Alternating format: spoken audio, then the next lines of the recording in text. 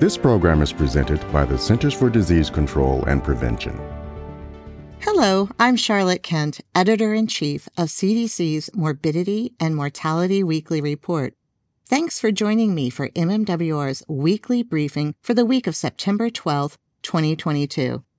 In this week's episode, I'll discuss findings from 4 different MMWR reports, ranging on topics from monkeypox exposure among healthcare providers to 2 U.S. cases of monkeypox with neurologic complications to pediatric intracranial infections during the COVID-19 pandemic. I'll also discuss a new report that sheds light on suicides among American Indian or Alaskan Native people during 2015 through 2020.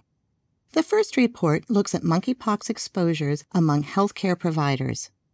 The risk of monkeypox spread to healthcare providers caring for patients with symptoms is thought to be low. However, it has not been thoroughly assessed in the context of the current global outbreak. CDC recommends that healthcare providers wear personal protective equipment, or PPE, consisting of a gown, gloves, eye protection, and an N95 or higher-level respirator while caring for suspected or confirmed monkeypox patients.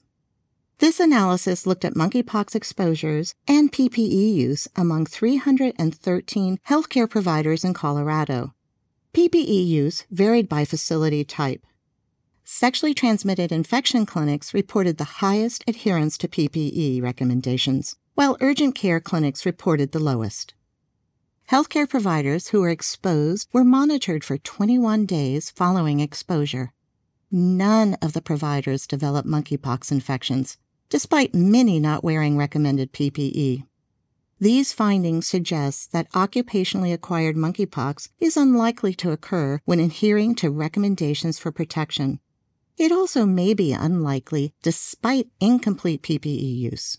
Infection prevention education, especially in urgent and primary care settings, may improve PPE adherence.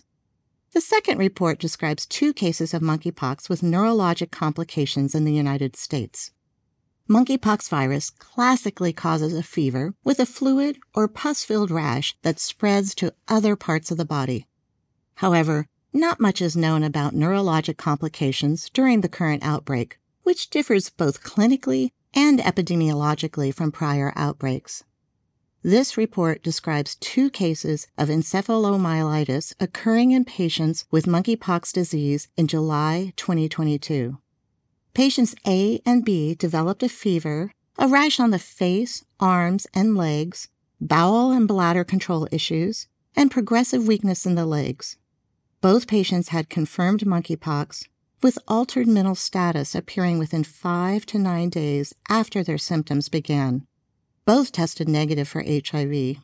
Both patients were hospitalized. Following treatment, both were discharged to rehabilitation therapy and were able to walk with an assistive device such as a cane, crutches, or a walker.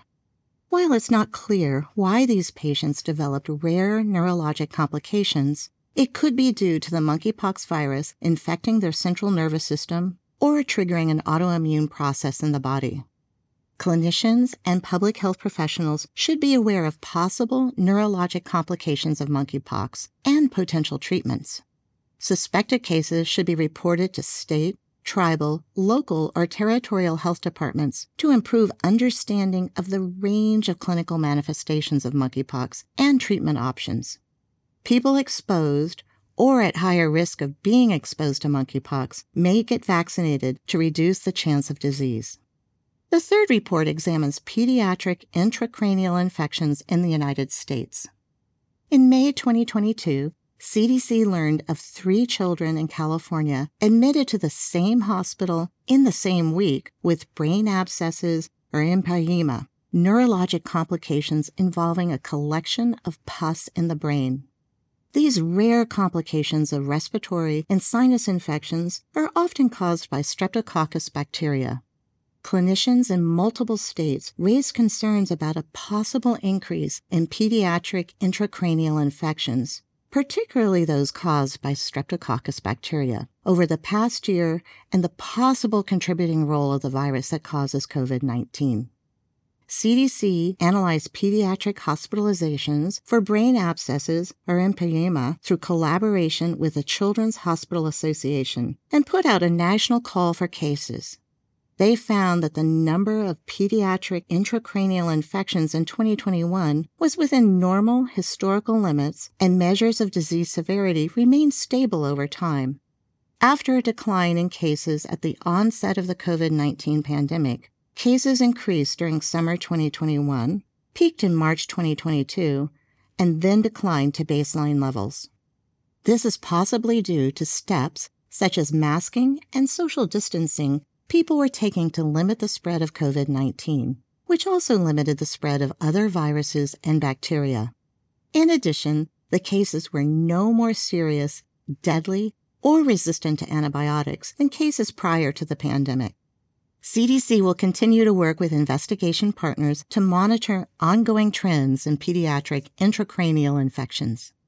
The last report looks at suicides among American Indian or Alaskan Native people during 2015 through 2020. Compared with the general U.S. population, American Indian or Alaskan Native people, particularly those who are non-Hispanic, are disproportionately affected by suicide more than all other racial and ethnic groups. CDC analyzed data from the National Violent Death Reporting System for a range of characteristics and circumstances preceding suicide among American Indian or Alaskan Native people and non-American Indian or Alaskan Native people between 2015 through 2020. American Indian or Alaskan Native people were more likely to experience a range of relationship and substance use problems. They were less likely to have a known mental health condition and any history of mental health or substance use treatment. A comprehensive public health approach with attention to culturally relevant strategies that reduce health inequities is essential to suicide prevention. Understanding the characteristics of suicide among American Indian or Alaskan Native people is critical to developing and implementing effective prevention strategies. Thank you for joining us for this week's briefing. You can subscribe to this podcast on Apple Podcasts, Spotify, Stitcher, and Google Podcasts. To stay up to date on the latest MMWR reports, go to cdc.gov/MMWR and subscribe for free to have MMWR delivered to your inbox. Stay safe and stay well. For the most accurate health information, visit cdc.gov or call 1-800-CDC-INFO.